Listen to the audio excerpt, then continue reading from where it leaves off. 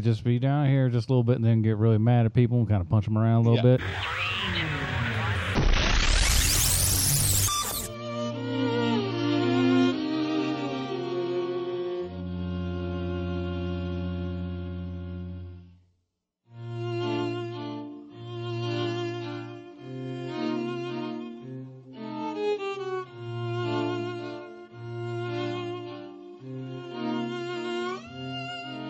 Ladies and gentlemen, welcome to the Film Find, the greatest movie podcast ever, assuming you've never listened to a movie podcast before. I am your host, Adam Porters, and I'm joined by Matt Smith. Hey, everybody. I'm down here in the third sub-basement of a secret government research facility. And they're doing God knows only what to you. I'll tell you what they're doing. They're doing it, buddy boy. You better believe it. And this is a special Patreon-timed episode. So if you're listening to this on Patreon, thank you for helping support this here program. But we will be releasing it a little bit later. And so this is to let those people that know, like, hey, if you're not on Patreon, man, now would be a great time to do it because you get early stuff, you get extra things, all this kind of fun stuff ahead of everybody else, man. So head on down to patreon.com/thefilmfind and join up, man. We'd really appreciate that. And he's been on the show several times and definitely wanted to have him on to talk about this because he has quite a lot of opinions. And opinions are what we're full of here, amongst other things on Here Movie Podcast. Justin Mullins, welcome back to the show, buddy. Happy to be here. Oh boy, man. This is quite a show here, man. Now, it is not, and one of the reasons that we're doing this as a timed Patreon exclusive is that this is not quite out to all of the country just yet, is it? I think we got at the end comes out this weekend. Yeah, this week is when it comes out wide and everything. But you've seen it for about what, 2 weeks now, Matt? Yes. Somewhere around that neighborhood, man. Oh, yeah, man. I went to a preview screening about 2.5 weeks ago, I guess. So, yeah, quite some time. So it's taken a little bit to get here. Finally got to Charlotte and everything. Saw this thing the day before I saw Star Wars. So, yeah, real good timing on that. What do you call it? Fucking Fox Searchlight. Well, You're really I mean, you did it. No. What do you mean me? I'm talking about Fox Searchlight being a douchebag and just going, let's wait to release it till right around Star Wars. That sounds like a real smart move. Well, I think holding it till wide was their strategy for getting after Star Wars. Boner move. Right, because it will get a boost wide release, not being like the week before where it would have just immediately gone down and nobody would have remembered it again. Possibly. I think it maybe should have probably tried to go before it instead of after. But, hey, that's why Fox got sold off to Disney. You done Fair fucked enough. up, son. You done fucked up. So that's how she goes. Now myself, I can't speak for you guys, but I certainly tried to. I saw the preview trailer for this one and then stayed away from everything because, boy, I did not want to know nothing. Justin, I know you kind of were like, you're one of those obsessive compulsive over this kind of thing, right? Over Guillermo del Toro movies, absolutely. Yeah. But this was also a case where I really badly wanted to see the trailer for this movie, and then when I finally saw it, I went, I'm good, I'm done, and I didn't watch another thing relating to it until I saw the film itself. I didn't read anything. I didn't want to know anything else about the movie because I was like, 9 films in, I trust Del Toro as a director, not to disappoint me. So yeah.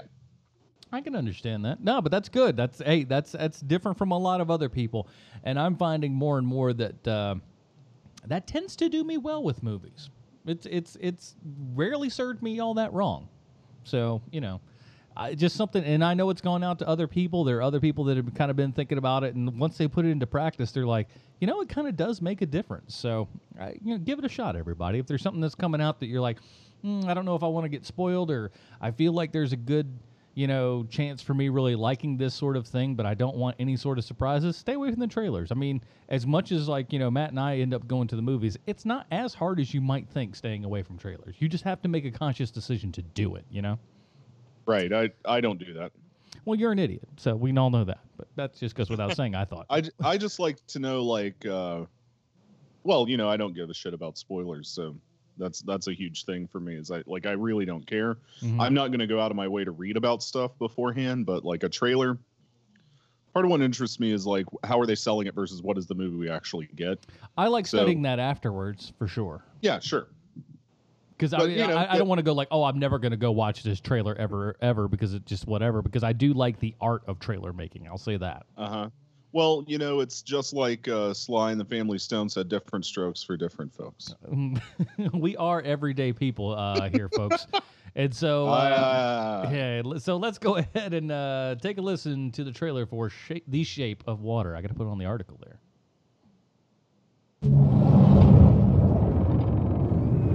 If I told you about her, the princess without voice, what would I say?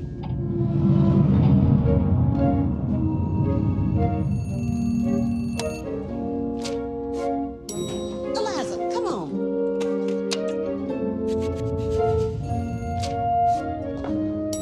Eliza, hurry.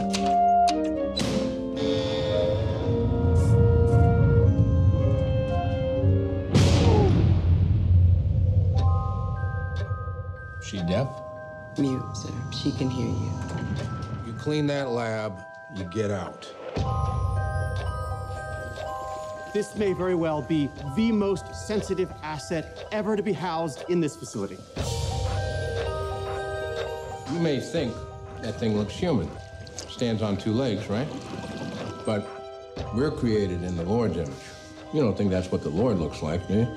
This creature is intelligent, capable of language, of understanding emotions.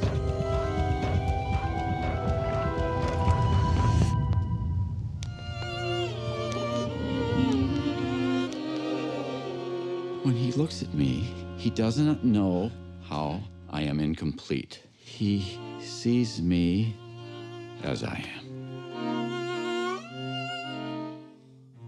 J'avoue, je n'ai bavé pas vous, mon amour. Avant d'avoir eu vent de vous. The natives in the Amazon worshiped it like a god. Get him out. What are you talking about? No. We need to take it apart, learn how it works. I don't want an intricate, beautiful thing destroyed. We can do nothing. I'm sorry. Don't do this, Eliza. What is she saying? Don't do this. Oh, God, it's not even human.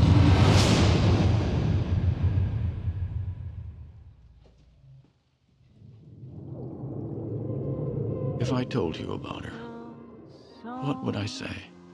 I wonder.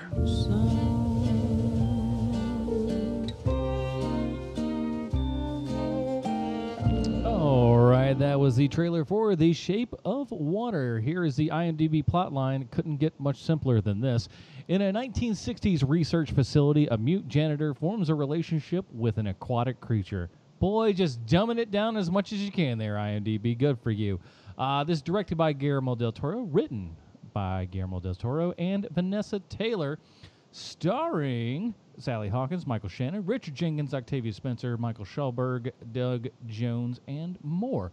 So How do you not know how to say his name still? It's Michael Stuhlbarg.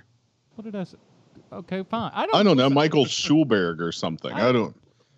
All right, listen. I feel like he's been in 5 movies this year. I'm sure you he should has, say that. and you think that I would know things, but you also should know at this point.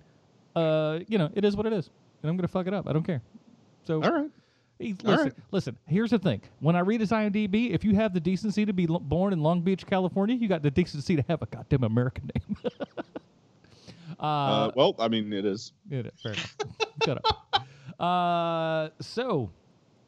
Yes. I did myself, like I said, I knew very little about this going in, other than that it was Del Toro, and but let's kind of go. Like I said, I think we pretty much have kind of really done this a little bit, but let's talk about just our overall thoughts on Del Toro as a director before we jump into this, because I think, and I could be wrong here, but I think somewhat appreciation of this movie can come from being a Del Toro fan, but can also, I also, from what I saw when I went to a screening, I don't think you necessarily have to be a Del Toro fan to really get in on this one. So, Matt, what's your kind of history and take on Del Toro? Man, that is really broad. He's one of my favorite filmmakers. been aware of him at least since Mimic, I guess, which is a terrible experience in his recollections of filmmaking, his first branch into the U.S. But so I first saw Mimic, I guess, on late night TV, and then years later found myself in the movie theater watching Blade 2. We didn't really have an art house cinema, or at least when I was a teenager, I wasn't going to one. So I didn't get to see The Devil's Backbone and Kronos until sometime later. But I really just like all of his movies. Crimson Peak, I think, is a gorgeous film. Pacific Rim's a hell of a lot of fun. The Hellboy 2 is one of my favorite comic book movies. I mean, it just nails everything about that comic book that I love, as well as everything about him that I love, and in the weird ways that it plays around with seriousness and action sequences and comedy and horror. So I'm a big fan of his. I'll leave it at that, I guess. Okay, Justin? So I'm feeling like a kindred spirit here to Matt, actually, because I have pretty much the exact same story when it comes to Del Toro, who I don't have any qualms about saying is my favorite living director.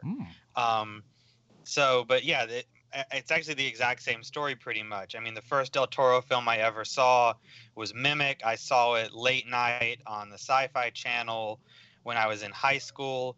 I feel like that's always very telling because, just like Matt said, Del Toro basically regards Mimic as, like, I think the only film that he's unhappy with that he's made, because it's not the movie, even the director's cut that's available now on Blu-ray, is not his vision of what he wanted that movie to be. So I think it's telling that, I guess, what he would consider to be his worst movie was a film that I saw and I was like, well, I'm going to hitch my cart to this guy and follow him because this is just fantastic.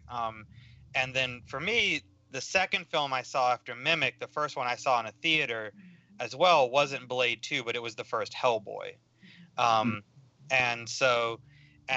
then Hellboy was then followed by Pan's Labyrinth, which I also saw in theaters. And with Pan's Labyrinth, that was the point where really I was like, all right, Del Toro, this is an amazing director. He has a very unique vision. It's a vision that I relate to a lot. He's making movies that, I guess, in some alternate universe, if I was to have somehow pursued a career in filmmaking, I feel like I would want to make the kinds of movies that he makes. And then that led me, after Pan's Labyrinth, that was the movie that led me to start kind of going backwards and being like, all right, I never saw Blade 2. I've never seen Kronos. I've never seen Devil's Backbone. And then since then, it's just been a forward trajectory where every film he's come out with, I've waited for with bated breath. People who have heard me on this show before know that I'm a huge kaiju fan. So especially when Pacific Rim became a thing, that was a moment for me where I was like, I don't remember making a deal with the devil, but I think I must have, because somehow I've got my favorite director making a movie in my favorite genre. So, and then Shape of Water is also just a film that I was really, really excited about, because out of all the Universal monster movies, The Creature from the Black Lagoon is my favorite. And so to see Del Toro do a riff on that was just really fantastic. So yeah, I'm a huge fan of his.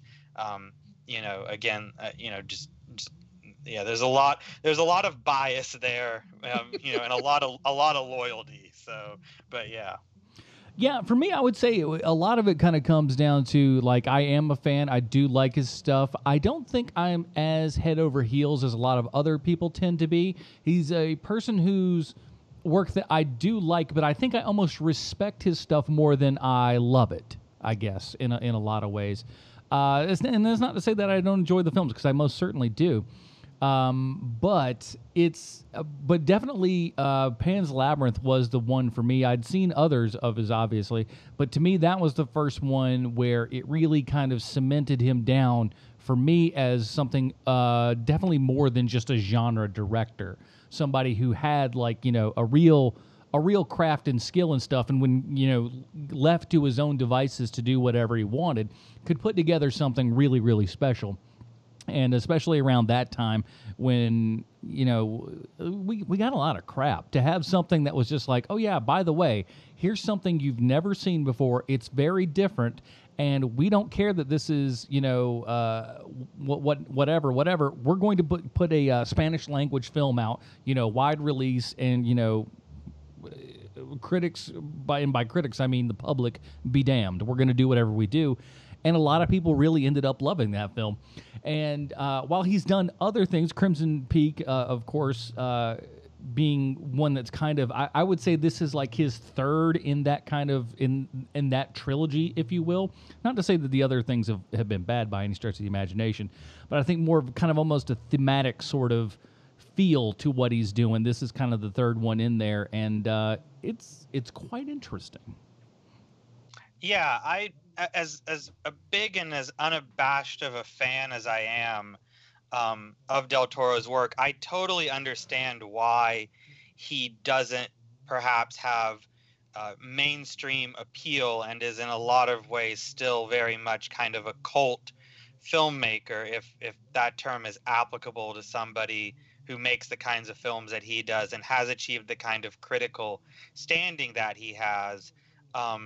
You know, maybe it's just a different kind of cult than we're used to thinking about with that term. But you know, he is a director who has a very, very idiosyncratic tastes and interests and a very specific aesthetic style. And he is not a director who I think is prone to any kind of real compromise when it comes to what his artistic vision is, you know, which can make him somewhat alienating to a general audience, because he does not have broad interests and he's not interested really, I think, in making movies for a broad public. Even a movie like Pacific Rim does a lot of things that you would not expect a big commercial blockbuster of that type to do normally, you know, and you know, so I think that's what has kept a certain distance between him. But I think, like you said, Adam, that's what's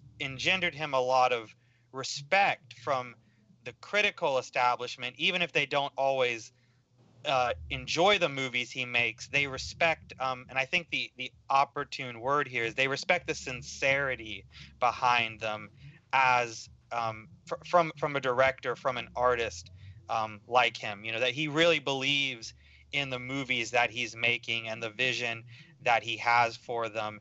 And, you know, it does really feel like Del Toro is somebody who is making movies for himself, and kind of like you said, you know, everybody else be damned, but if you happen to like them, then that's just great. So yeah, go ahead. I don't know that I agree that he's not a mainstream director. I mean, certainly he has a specific vision for the things that he's doing, but I mean, you're talking, when you talk about something like Pacific Rim, right? Like Pacific Rim had a budget of like roughly $190 million, and it made $400 million worldwide. Granted, much of that not in the United States, but I think that's true of all of his films, and is certainly even true of most mainstream films. Like the majority of their money does not come from the United States. So I just want to push back. Like, people, I think, really do know this guy and his work a little bit more than maybe they think they do. That, like, I think maybe where there's the disconnect is that they don't know who Guillermo del Toro is, but that, I think, is the same as like the Coen brothers or something, right? Like, I would agree with that. I think that's really what I was trying to articulate there, is that he's not a name director in the sense that some people are, where you can just say the director's name and they know exactly who you're talking about. And a lot of this is anecdotal, I'll admit. You know, I mean, I still have this thing where when people ask me, you know, like, do you have a favorite director? And I say Guillermo del Toro, more often than not, I get a lot of people being like, who? Like, what has he made? I don't recognize that name. And also part of it is coming from things that Del Toro himself has said. I mean, he's talked before about the fact that he doesn't think that he's a mainstream player, really. So, well, I mean, I think that comes down to he views himself as a genre director, right? But right, and because he's a genre director, he's not mainstream. And then there's give or take there. I think it kind of just depends on who you're talking to. If you know movies well enough, you probably are aware of the guy. And yeah, definitely. And to this particular one, I think that they're looking at things at a very interesting kind of standpoint here. Is that for the most part, and I won't be able to tell you what they're doing when it goes wide and everything. But as it stands right now, art houses are by and large the people that are getting Shape of Water. And I think this is a smart move to kind of market this as this sort of movie, because I'll be honest with you, when I saw this at the 7 p.m. screening on a Thursday night, first night it comes out, a theater that doesn't usually have a ton of people there anyways, had a decent amount of people, and they were all people fairly older than I was, the majority of them, right? Uh-huh. And they really liked this, and by the end, there were people that, and you don't see this in theaters, period, too much awful anymore, is people actually applauded at the end of this thing, of which I was kind of shocked by. And I could hear the rumblings of people behind me and stuff, and just like, wow, they just don't make movies like this anymore. And like, it's so nice to go out and see something like this that is, of such high quality. And I swear to God, I was just like, are we talking about Guillermo del Toro here? I can't believe I'm hearing this out of the mouths of people that are in their 50s and 60s. What's amazing to me is that they don't make movies like this anymore. Because all I can think is like, oh, really? How many movies you see where a woman fucks an amphibian man? How many of those? Oh, yeah, that old classic That old dime a dozen they used to do back there in the 1980s. They used to get you throw a rock, you'd hit a movie with a woman fucking an aquatic man. I get what they're talking about, right? Because this is, in many ways, a very classical style romance. That is also married to a very classical style Cold War thriller in many ways, as well as just an old school monster movie. Weird monster movie. Yeah, it's I was going to say these people might have very fond memories of like Roger Corman's Humanoids from the Deep, but not these people. Trust me. You can look at these people. Oh, yes, the art house crowd. Very fond memories.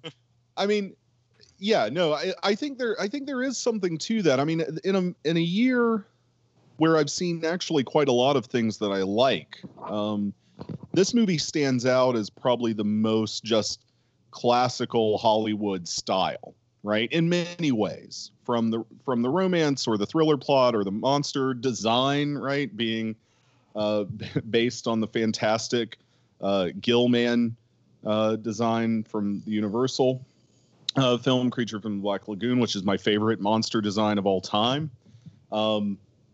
I think there is a lot here for people to glom onto in ways that maybe there aren't for other films of his. I mean, there's also, not a mild spoiler, but to the extent that there's even an amazing black and white musical number in this thing. Yeah, which honestly, right? Like, it's a gorgeous film in many ways. I think for me, that was almost the piece that really, and I liked it up to that point for sure. But I think that bit right there, and spoilers from here on out for everybody if you don't know how this program normally works. With that bit right there, to me, that really cemented what that bit was the heart and soul for this movie for me. Was because by the time that thing ends, I got a tear in my eye because it was super powerful with what it did. And honestly, that was a time where I sat back and I go, I don't know anybody but Guillermo del Toro that would A, have the balls to do that, and B, pull it off. Yeah. And just because this is a somewhat recent corrective, I mean, monster movie fans know this stuff if you're obsessive about it. But I do want to say, like, for years, just to get on the record here, the actual design for the Gilman that was approved was a woman. It was a Disney animator by the name of Millicent Patrick. who of course was like disregarded in the official histories for a long time by Bud Westmore, who received credit for the design, but he was in fact Millicent Patrick's assistant designer. Never trust a man named Bud. I've always said it. Well, I mean, we're from Lancaster, South Carolina, so we know. Yeah, that's true. This is very true. You learn from experience, kids. But yeah, let's return to talking about the movie. I guess I just had to get that out there because I do love the creatures design so much that I need to. Like it's not the same that in this film. The man is designed slightly differently, right? And he's much more, I think, monstrous in many ways. He's got spinies on his back. He's got spinies. I mean, he's also got like fangs, which you don't really see in the original design. He does have a more human face though than the Gill Man. The Gill Man traditionally has a very sort of frog-like face, including the fact that he's got that big pouch beneath his like chin that swells up when he's breathing. Whereas, there's a lot of, I know, Del Toro has said that like when designing the Gill Man or the amphibious man for this movie, he was thinking about like classical sculptures like, Michelangelo's David and stuff. And the fact that it's just like this real classic architecture, but then covered with fins and scales and spines. Right. Yeah, and I think part of that also goes back to the design work that he did with frequent collaborator Doug Jones as well, performing even in the Hellboy films as Abe Sapien, right? Like some of those design elements are there in that film as well. Yeah. It's funny you mentioned the sculpture thing because that keeps cropping up in all the interviews that Octavia Spencer's been giving about this movie, where she just raves about how well sculpted the creature's ass is. She just goes like every interview she mentions his butt being like really nice. That Doug Jones got a sublime ass on him. I tell you that what, boy. Yeah, I've seen that. Yeah, so. Well, yeah, no, I mean, it is like this classic sort of Renaissance era sculpture sort of physique that you see, and especially, I mean, again, towards the end of the movie, because which I thought was really interesting and telling, because for a lot of the film, the creature is in a very vulnerable, very weak position, and it isn't until that last shot of the movie where he gets that kind of classic hero pose shot, and you really see like how well defined and he completely stands up straight and arches his back and everything. And of course, I know we're in spoilers. I don't know if we want to go there yet, but that is of course the moment when Michael Shannon's character realizes how screwed he really is. So. Oh yeah, right. Like throughout the film, there are all these allusions. He mentions like the people in the Amazon worshipped him as a god and that sort of thing. And he appears to have some form of magical powers, although early in the film you're unsure of what those are exactly. And yeah, I mean, he does get to be that hero at the end, while also performing, ironically enough, the function of a very typical monster, right? Who is kind of rampaging in his own way. Yeah, no, I mean, he gets in that very classic sort of creature from the Black Lagoon kill, where he just swipes his claw and people get disemboweled. So yeah, and yeah, I mean, Creature from the Black Lagoon, since we keep talking about it, is a huge influence on this film. Del Toro's talked about that a lot. I think everybody recognizes that, and again, if you're a fan of those films that Universal did, that original trilogy from 54 to 56, like there's all kinds of little bits just like peppered through here. And it's not just stuff from the original 54. Yeah, there's film. stuff from the third one, right? Right. Well, yeah, because the whole part where the military characters and the scientists are talking, and you find out why they want to study the creature, and they say that they think that it'll help them space travel, that's directly out of the third film, The Creature Walks Among Us.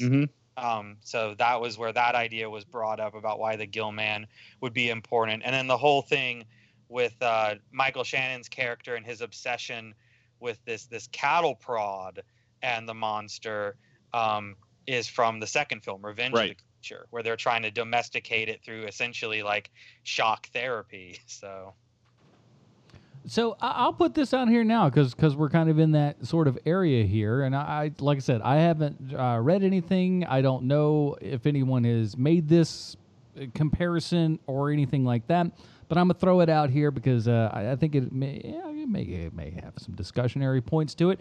I think this movie is Guillermo del Toro's love letter to, monster movies and stuff of the 1950s. And I mean that in like a literal sense. Yeah. In many ways. In as much as he is Elsa. Guillermo del Toro is Elsa in this movie. Well, I think there's a little bit to that, although I would imagine like maybe not identifying with her directly, with Elisa as much as maybe Giles a little bit, right? Like there's this dichotomy that goes on that's all about loneliness and the inability. One thing that I definitely know is his drive for writing that character of Elisa is that he was frustrated with all of the Universal monster movies because every monster got to be romantic except the creature. That's true. Right? Like Dracula is this great Lothario. The Mummy is a love story across time. Even Frankenstein's monster gets the bride, right? But here we are. The Gill Man never quite seems to land any of the ladies that he's constantly stalking. So yeah, I think there's a little bit of identification there, although I see a lot of Richard Jenkins' character Giles in him as well, right? Just that kind of lonesome quality, trying to understand how other people relate to one another, perhaps because he's not great at it. I don't know. I mean, I think that this is definitely like, Del Toro has made no bones about the fact that, he is, fanboy par excellence in terms of just monsters in general. He's taken up, I really feel like in a way, he's taken up that mantle that used to belong to like Forrest J. Ackerman's, right? The founder of Famous Monsters of Filmland, as just being, the ultimate monster fan. And Ackerman was famous for the fact that not only did he produce this iconic magazine, but that he had the Acker Mansion, which was his private home that he had turned essentially into a museum, which was stocked full of all kinds of just memorabilia, and then eventually, as his collection grew, actual film props and pieces of cinema history. He had stop motion models from King Kong, he had makeup bits from the Universal monster movies, just all this kind of stuff. And of course, Del Toro has gone and done that exact same thing with his Bleak House, his home that he has out in California, that is just chocked full of this same kind of stuff. And that, he is now actually even on tour as a kind of museum exhibit. So, this is a man who... Yeah, it was most recently at LACMA, right? I think so, yeah. The LA County all I know is it's not here, so I can't go see it. But yeah. He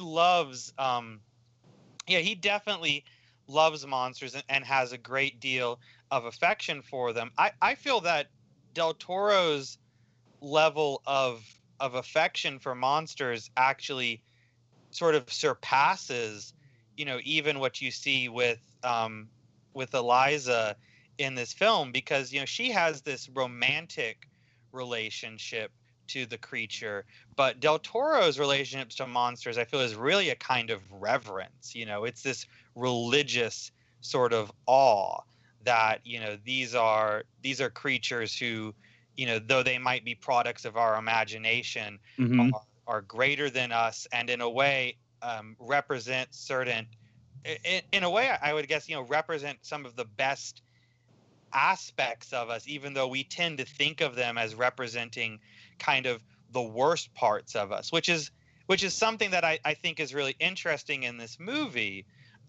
because we've talked a lot about its relationship to Creature from the Black Lagoon, but the other film that the other sort of myth cycle, I guess, if you will, that this movie borrows a lot from it is of course a Beauty and the Beast story. Mm-hmm. And one of the things that Del Toro has said now a couple times about this is that he's enamored with fairy tales. He sees his movies in many ways as modern fairy tales, and this is his Beauty and the Beast story. And the thing about it is, he said, this thing about Beauty and the Beast that always frustrated him was that at the end, the Beast had to turn back into a prince in order for them to live happily ever after. And that's a very insightful critique of that story, because when you think about it, it actually undermines what the moral of the story is traditionally understood to be, which is that Belle or Beauty had to learn to look past the Beast's monstrousness and find the man inside and love that.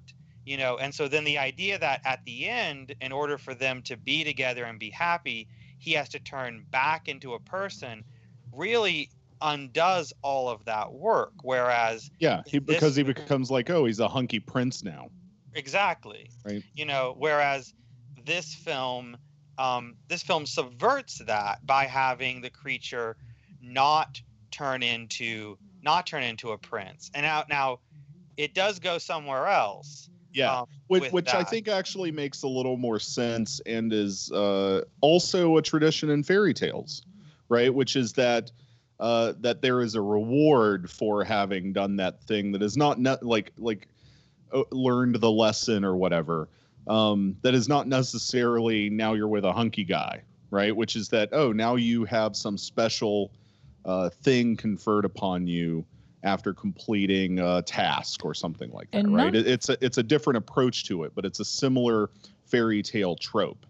Yeah, and not for nothing, but she also at the same time, now take this for the grain of salt with which it's given, but being, mute and everything like that, she has a harder place to fit in society, right? Yeah.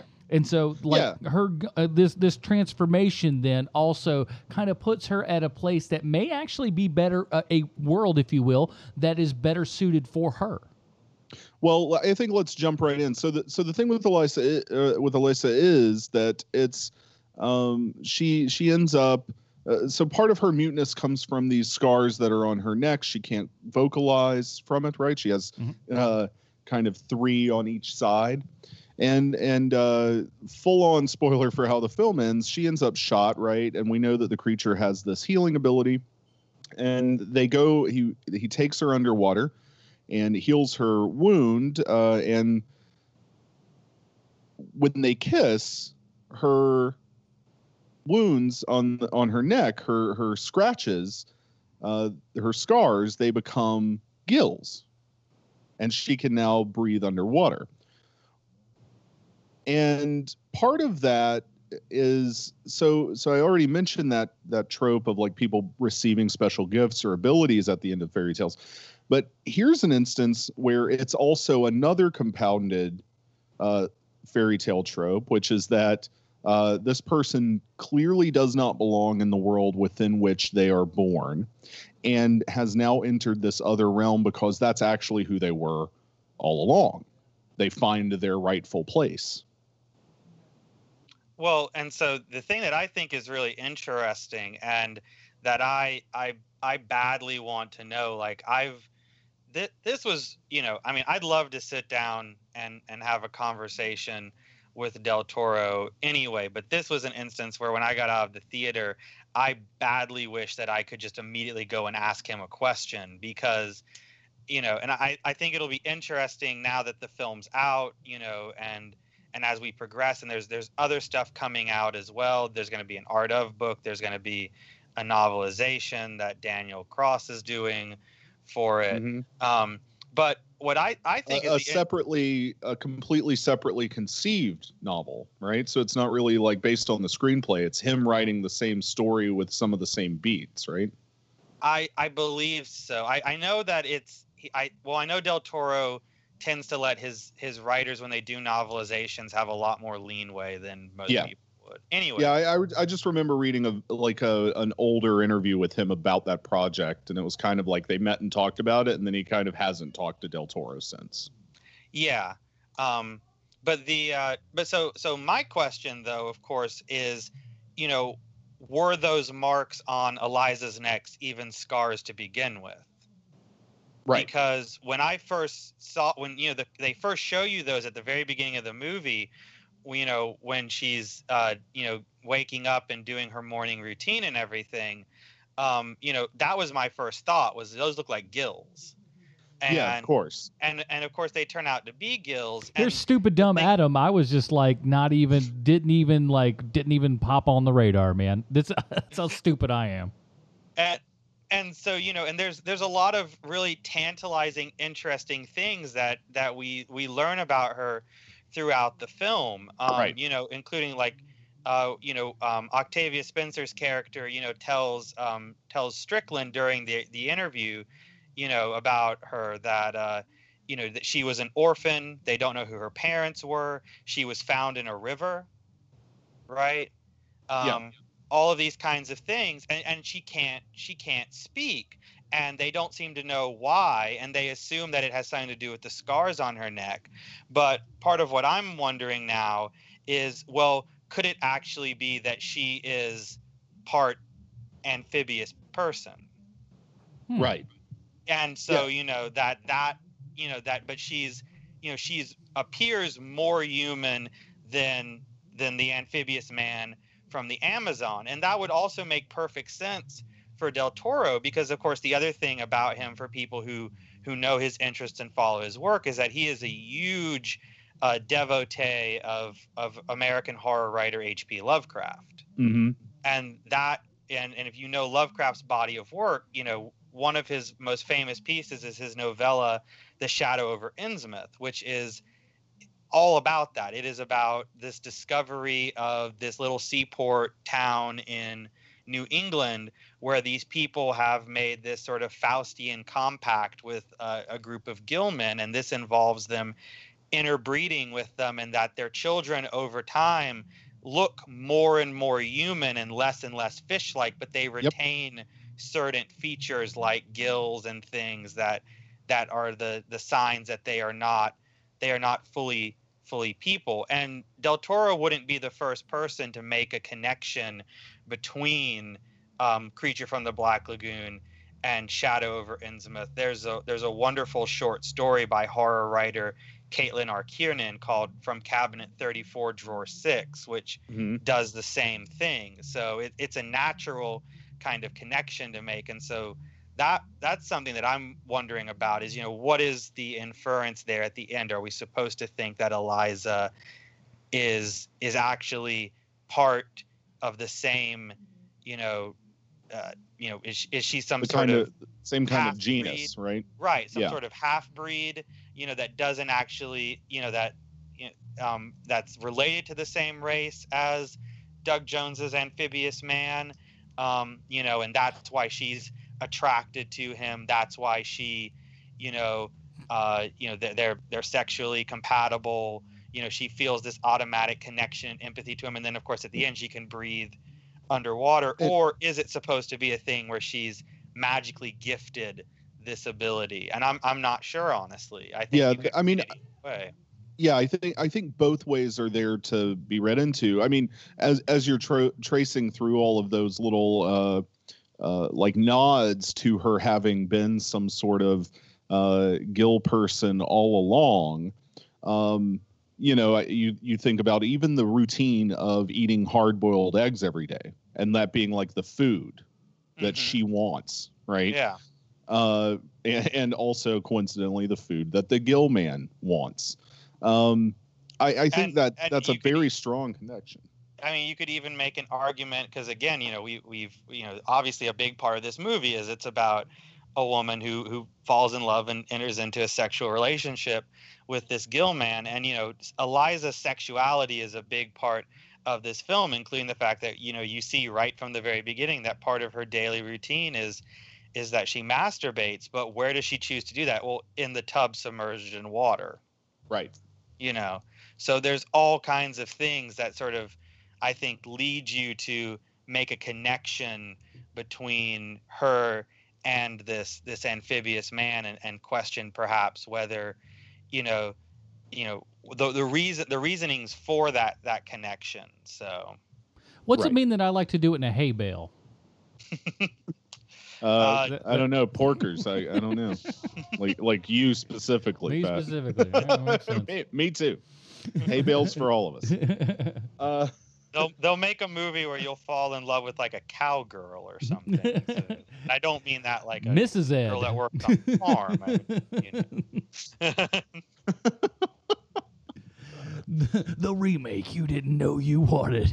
Well, so in keeping in line with our discussion of this kind of fairy tale element to everything, one thing about the film that I find really interesting in that regard is the way that it constructs both its imagined past as well as kind of idealizes all of the interactions within that, right? So one thing I've seen a few people take some pot shots at, and I think, probably rightly so, are the way that gender and race relations get treated within this film, right? In this kind of not really realistic manner. Although I think, all of that comes down to it's fairy tale status, right? In a fairy tale, you have this heightened realism that is an idealized version of whatever world you're telling the story within. And here I think that plays out in those relationships that in other films I could see like a lot more critique of not doing very much with.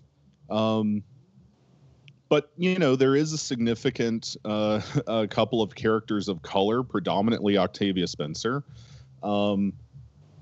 Eliza, I take it, is supposed to be vaguely Hispanic, or maybe Italian. I don't really know, but of some sort of ethnic minority.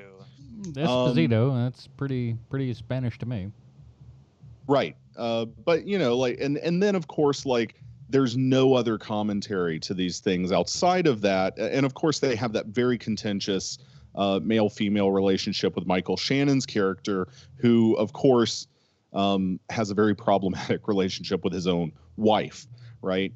So, any thoughts on any of that stuff? I think in the terms of the film and how it sets up the world that it's set in, I think it handles all of that in a really intriguing way, if not realistic, but one that makes sense with the internal logic of what the film is doing. I feel like, this kind of goes back to sort of, for me, that goes back in a way kind of to the Beauty and the Beast point, because the other thing about the traditional kind of Beauty and the Beast story is not only,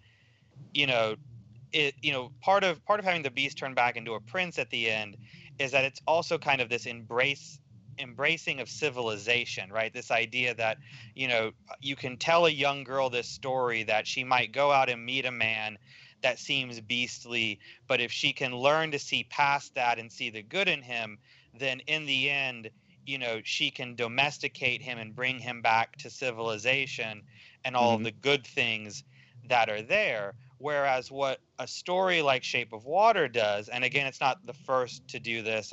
I always think about Angela Carter's short story, The Tiger's Bride. But, what this does is that this flips, by subverting that, it flips it on its head, and it's saying, civilization is not the place that you want to be. Civilization is not that it's all that it's cracked up to be. And like in the case for like Eliza, it's like you're going to actually be much happier living in the ocean with, your fishman boyfriend than you would be living amongst people back in civilization. And I feel like Del Toro kind of hammers that idea home by showing us the early 1960s, late 1950s, which is idealized in our culture as being this sort of like really perfect, great time, sort of Leave It to Beaver, or even sort of like Mad Men kind of world where, things are pretty good, but of course the reality is that things were only really good for a certain class of people, mainly straight white men, Right. like Michael Shannon's character. And, it was really terrible for everybody else. So people of color, people who were minorities in other ways, Giles, the character of Giles is gay. Octavia Spencer, we already talked, is black. Eliza is nonverbal. Right. The scientist, the main scientist character is, is Russian. So he, and these are all people who are pushed out and marginalized and villainized in this society, and they end up being the ones who come together to help this sort of ultimate outcast in the form of the amphibious man. Right. And so it does, and and so I do agree. I've seen some of those same critiques that Matt mentioned about how it's portrayed, and the only thing that I'll say about that is that I do agree, especially in the case of Shannon's portrayal of his character of Strickland, is that it's a little fairy tale would be the nice way to put it. I would say that in some ways it's almost a little cartoony. It's a little hammy in the way that it's done, because it feels, I don't want to say it feels heavy-handed, but it's just like, I mean, you get the idea that Del Toro told Shannon to play Strickland as basically just the biggest piece of shit possible. And he really took that to heart. Yeah, I mean, I get the sense from his performance that Del Toro basically was like, hey, Michael, if you can do the most Michael Shannon you could do. So basically what you're saying is you want me to just be down here just a little bit and then get really mad at people and kind of punch them around a little bit? Okay, I can do that. and then rip my own fingers off and have green pus oozing out of them. You want me to do that? Yeah, be really angry? That I'll works do for it. me. I can handle that. Yeah, I mean, because that's he's this total, Bible thumping, warmongering, misogynistic, racist. Just he's, there's like no redeeming qualities to him, right? So, which is and to Del Toro's credit, because he's talked about this, that like he wanted to try and get into everybody's lives, including his villain, and show them like what motivates him, and we do see that with his character, but in the end it doesn't really justify any of the way that he is. You're just like, you're still an awful human being. So but I feel like that.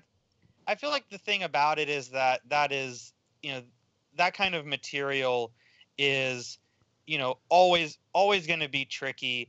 And I think it just depends about how well, people choose to relate to a metaphor. I mean, the last time I was on this show with Adam was for the last Planet of the Apes movie, and we touched a little bit on, Planet of the Apes being a franchise that also has this history of trying to do things, with race, with minorities, with discrimination, and how that plays out. And it's been a franchise that's been very successful at it. It's been very well received. Lots of people rally behind those movies, But, I taught a class at the beginning of this year on Planet of the Apes, and I had students who at the end of the class was like, yeah, I think this is all really interesting, but I still am kind of offended by the idea that, the only way people can think to represent minorities is with half human, half monkeys, even if it's supposed to be in a good light. So, it's always going to depend on how receptive you are to trying to communicate those kinds of issues through metaphor, I think. That is when you slap them in the face and go, "You're in college now, bitch. I want you to open your mind." Jesus. I tried it very gently. So I'll shake you. How's that sound? But yeah, so but yeah, I feel like that's a little bit of a fair critique. I feel I feel that, yeah, you could say that the portrayal of that kind of stuff in the movie, it can be a little over the top, but at the same time, I don't know. I feel like there's very, very well done, very kind of subdued things. Like, I really enjoyed the fact that, like, Giles, Henry Jenkins' character gets this arc of, not wanting to help Eliza, not wanting to get involved in this, and clearly being the kind of person who, while, he may not think of himself, like, the impression I got of his character was that he was somebody who didn't think of himself as harboring any kind of prejudice, but it's very telling that, at the one point where Eliza's hanging out with him and she's trying to watch, the news about the race riots, and he's just like, turn that off. I don't want to see it. It's like he doesn't want to acknowledge the ugliness in the world around him. And it isn't until he has that moment in the diner where he realizes you have to deal with this stuff. You have to deal with it. And then he goes back and helps her, Yeah, exactly. So. But it was great. I mean, I like the whole diner thing with him, where it's just like he feels like he's making this connection. And it's just like, nope, you got to remember, like, this is not where you think you are right now. This is, you think you found a kindred spirit. Oh no, not so much. And it doesn't end well. And I'm glad that it sounds bad to say this like this, but I'm glad it ended that way, because that was actually more realistic. Yeah, well, it also provides, like a character impetus to actually do something. Exactly. Right? Because had that not stand up, like if he had that interest, would he have stood up at that point? It's actually a very good question. Adam, let me ask you about this. How did you feel about the romantic plot of this film? I think this was she's Del Toro, and Del Toro wants to, like, because this is a man who, and I say this not like, from a funny standpoint or anything. This is a man who's literally talked about movies and compared them to having sex. So. Oh yeah, well yeah, of course. So I literally believe that. But who among us has not? He's like, when you're in a movie, the movie is so great. It's like you're fucking, it's the greatest fucking you ever had in your entire life. And it's just like, that's how the man talks. So that's when I watch this and I just go, oh, well, she's clearly Del Toro, and this is him trying to get to Chris. And like Michael Shannon is essentially, the movie system, if you will. Like with his wife and everything, she's saying, hey, I don't necessarily, let me tell you this is all about me, not necessarily you. Just shut up and let me do what I'm going to do. And it's his, like, hey, we need to figure out how this thing works. We separate things out. Doesn't matter if we dismantle it at the same time. We just want to be able to do what we're going to do and able to, further on our specific goal and everything. Yeah. And at the same time, too, when we get to the point where they're letting go, and he has to, she has to let him go at the dam there, or whatever, and it's him basically going, look, you don't belong here. Essentially, this is you had a time and a place. This is it.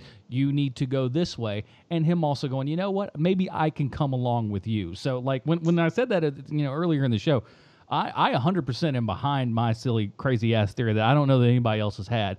But to me, this is his absolute, and he's got a little Richard Jenkins in him too. You're absolutely right there. And I think he's got a touch to all of these types of characters. But I think this is basically him coming to grips with a lot of the, monster movies and movies of that era from the 50s and so forth, and being able to still be able to love those, but at the same time realize that that's not where we are today. I don't know. I haven't heard that before, but I really like that. That was not something that I'd thought of, and in terms of like those characters and that kind of dynamic. And it makes a lot of sense, because something that we haven't talked about in relation to this movie, of course, is part about how Del Toro got it made. Because, this film, the numbers that are out there right now is that this was about 19 million. Because Del Toro says that, he went to Fox Searchlight and basically, sat down with them and said, how little money do you have to spend where I am guaranteed complete creative control? And they told him less than 20 million. Any more than that, and we have to have a say in what you're doing. And he was like, that's fine. You pay your part. I'll pay everything else out of pocket, because that was something that was very important for him. And like, I have the book At Home with Monsters that he put out last year, I think. And one of the things he talks about in that book is about how, Crimson Peak was a movie where he got basically complete creative control over everything in it until it came time for them to sell the movie, and he hated the advertising campaign. It wasn't good, no. And, and that was, so he wanted, with Shape of Water, it makes sense that, he wanted complete control. He wanted the ability to sell this, as exactly what it is, which is, this is a movie where a woman falls in love with a fish, and we're done. Yeah. Yeah, it's easily Does she also, have to have sex with him? No, that's going to happen. I think it's easily the best fish fuck movie I've ever seen. And there is another one that I've seen. A Fish Called Wanda. Boom! Thanks, everybody. I'll be here all week. Well, that movie's I want to know. I want to know what the other one is. If it's not Humanoids from the Deep. There's a scene in the Thai film Uncle Boon Me Who Can Recall His Past Lives, which was a huge hit in the art house circuit 4 or 5 years ago. I think it won the Palme d'Or at Cannes that year that it came out, actually. But there's in that movie, a woman gets oral sex from a catfish in a lake. Just like a regular catfish? Just a regular catfish. Okay. So, I think this one beats that fish fuck movie just a little bit. I bought some movie at Dragon Con. There just wasn't enough romance in that one, can't remember if it was a squid. I forget what it was called, but there was some. Well, look, I'm not counting Dragon Con short film. No, festival this was a full length feature film, which, if we'll be honest, was really just a super awkward softcore porn. Yeah. Okay. Is this the film where they're like these people who keep going to this cabin? Something like that. It's called like Pussy Fuckers or something. Okay. Or Killer Pussy is the name of it. I know which movie you're talking about. Well, let's disregard.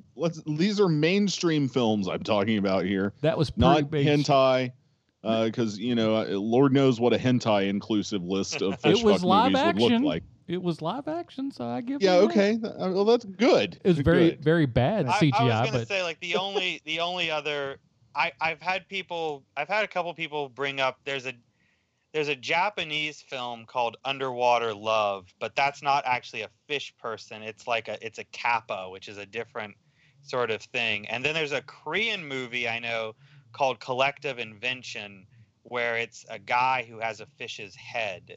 But that barely counts. That's also a little bit different. So yeah. There is also from a couple years back a Polish film called The Lure. That is basically a horror film / musical retelling of The Little Mermaid. Is that? I think didn't Criterion just release that? Yes, they did, but I haven't sat down to it yet. No, I haven't. Looking forward to it, especially so I can put it in conversation with what this movie's doing, because I assume they're thematically very similar, although executed completely differently. Well, of course, I mean, that's one of the big things, because I think that there is a very rich history of this sort of thing in horror cinema, but the thing about it is that it's either always the case where the sexual interaction between the person and the monster is depicted as being abhorrent and monstrous. Yeah, and you don't, it's something that you don't want to be involved in, and people don't want happening, and you do have to kind of go back to something like the original Creature from the Black Lagoon series, where that's obviously still very much the case. But what's fascinating about watching those films nowadays is that because it is a little bit more chaste because of the time period, you can see sort of, the creature's perspective as being one of kind of unrequited love. And of course, What's also really funny about the creature movies that relates back to Shape of Water and the way that all of these characters are kind of subverted and skewered is actually in the second Creature from the Black Lagoon movie, Revenge of the Creature. And this especially comes out if you go and you watch the Mystery Science Theater 3000 take on that film is the fact that the guy character, the girl character in that movie is really just being treated like an object by all of the guys in that movie, and the creature honestly has like the best relationship to her, even though she still doesn't want to be with him, you know. But Right. yeah, I'm so going where this that's creature really respects me. funny. That is funny. Yeah.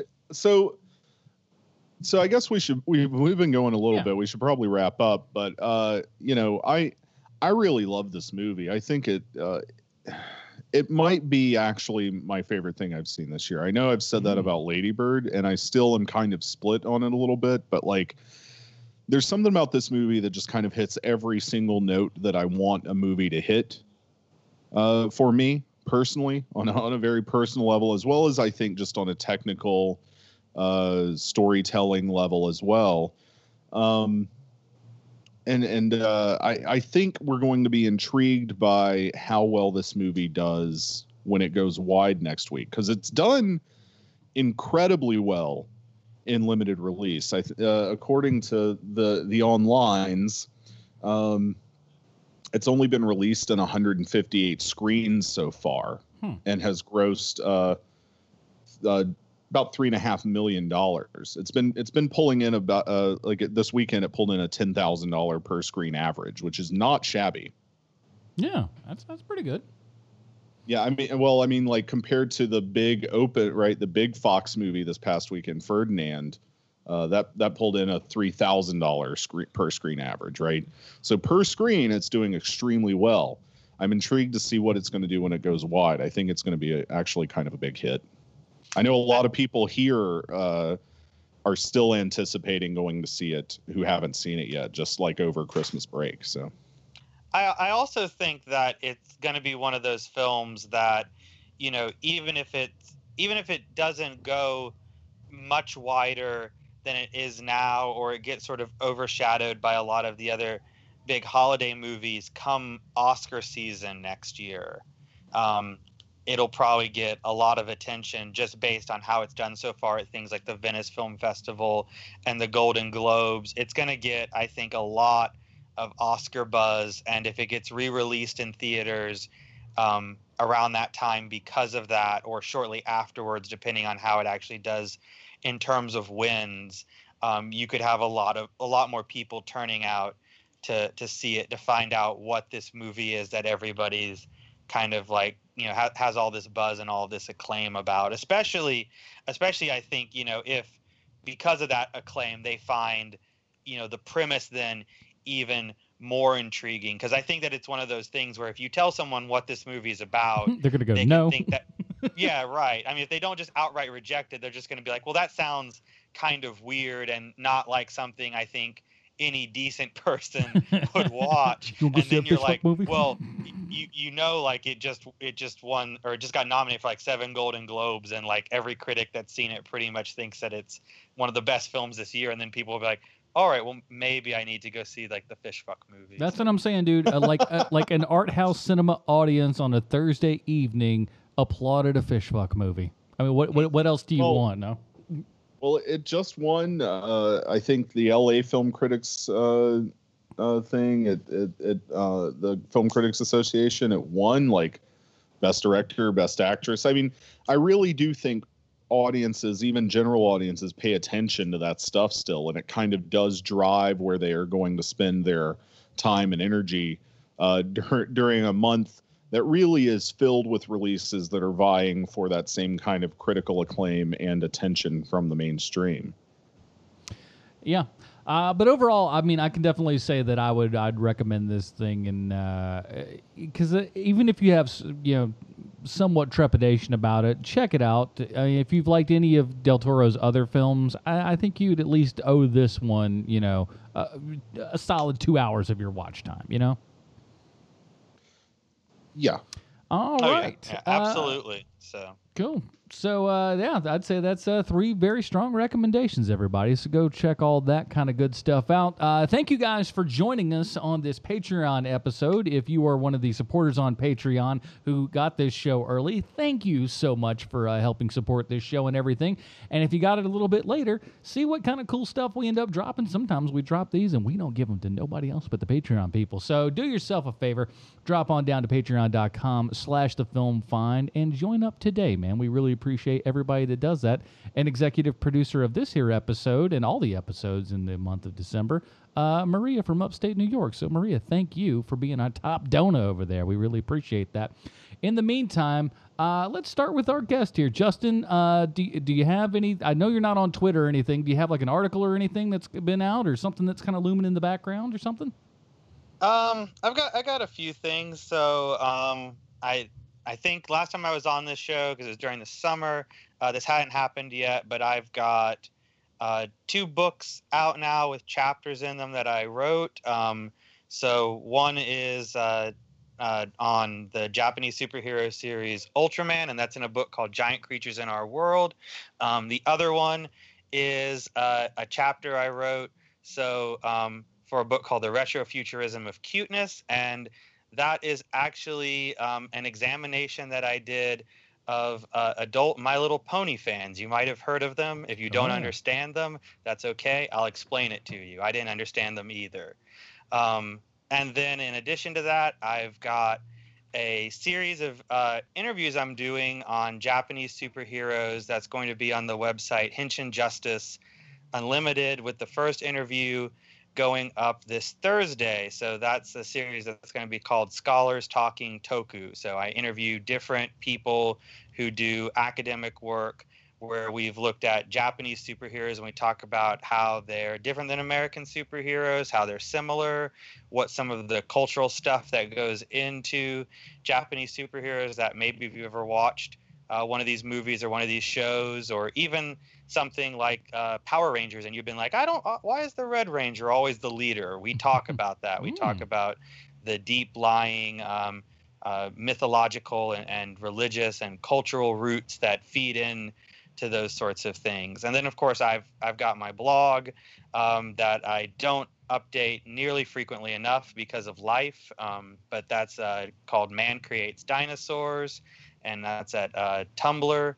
And I have been trying to do a series of posts talking about some of the mostly right now kind of literary precursors to the movie Shape of Water. So stuff like what I mentioned on here, like Lovecraft and some other authors who wrote stories about amphibious humanoids before way before even Creature from the Black Lagoon. So hopefully I can keep doing that series as time permits. But that's what I've been up to, and that's where people can find me. Awesome. You hear that, fellow nerds? There's tons of awesome stuff out there for you. Get on top of it. Matt. You can follow me doing substantially less interesting things on Twitter at Matt Boyd Smith. I also do a periodic newsletter. That's at tinyletter.com/conspiracy media theory. So either one of those things. Mostly I've been talking about movies lately on Twitter, so that's been a plus, I think. But no promises, no promises. So, and of course, Here Movie Podcast, HereMoviePodcast.com. Justin, I may have you on. We may do like a special Patreon episode talking about Japanese superheroes. That's something that might be interesting to those folks over there. I do want to say real quick, Adam, before you give your sign off. I have gotten a Filmstruck account. And it's really awesome. But why I'm going to plug it on this episode is if you've been waiting for a reason to give this thing a free trial, period. The Criterion Channel right now is hosting a series of films for any good kaiju fan. And they have a series called Godzilla and Beyond, where literally all of the old Godzillas are up. Godzilla Raids Again, King of the Monsters, Rodan, Mothra versus Godzilla, Ghidorah, Invasion of Astro Monster, War of the Gargantuans, right? Like just all kinds of stuff is available on the Filmstruck Criterion channel. So since this is a monster-centric episode, I've been kind of watching some of those anyway in my spare time since I've had this service. If you've been waiting for a chance to just test out Filmstruck and see what it's like and what the content's like, all that stuff is currently available on there. And let me jump in on that real quick, because I am well aware of what Criterion has been doing here, and I will just add that you at the present moment, there is not a better way to experience a lot of those classic Godzilla movies. Criterion has, Godzilla films, unfairly in my opinion, but they do not get the best treatment outside of Japan when it comes to foreign releases. No. We have to deal with, poor picture quality. We have to deal with lousy special features a lot of times, if we even get them. Sometimes they go above and beyond, but there are small print runs. There are, out of sync dubs, if that's something that you want. But Criterion has gone a hold of a bunch of these films, the classics from the 50s, 60s, and 70s, and they have just given them a pristine treatment. The print quality is great. The subtitles are the best that we've ever had. And for real nerds, some of the stuff that they've done are things that we never thought we would ever see. So a great example is, I think you mentioned, Matt, they've got the movie War of the Gargantuas on there, right? Which is a favorite of Del Toro's. It's a favorite of Quentin Tarantino's. It's a favorite of, I believe it was Brad Pitt said that was the movie that made him want to be an actor. So, and it's a great kaiju movie. And one of the things that's really cool about the Filmstruck version of it is that it has the original Toho produced English dub, which has never been made available before outside of a Dutch VHS tape release. Well, I've got that. I remember watching this movie for the first time on like one of those shitty dupes you used to could purchase for like $5 in the grocery store checkout line. That's my only memory before Filmstruck of having seen this movie ever. It is on like just a crappy VHS dupe in the grocery store checkout line that I got for $5. So. No, yeah, War of the Gargantuas has been one of those movies that has been severely mistreated by foreign releases, and it's well worth a watch because it really is. It's a great movie. It's from Ishiro Honda, the original Godzilla director, and and that dub, I'm plugging that dub mostly because you get to hear Russ Tamblyn say the line, Frankenstein's ghost is eating people. So, and I don't know anywhere else where you will ever get to hear dialogue like that. So, it's so true. Yeah. So true. Filmstruck, you owe us $20 for all that. So just, or at least memberships for a year. How about that? I'll work on it. I do work for Turner. I'll put in a word. Get on it, man. My God. And all the other stuff, you guys know what the thing is, and always email us at thefilmfind@gmail.com. That is it, everybody. Thank you so much for joining us for this special bonus episode. For Justin Moles, Matt Smith, I'm Adam Portress. Take it easy, everybody. J'avoue, je n'ai bavé pas vous, mon amour. Avant d'avoir eu vent de vous, mon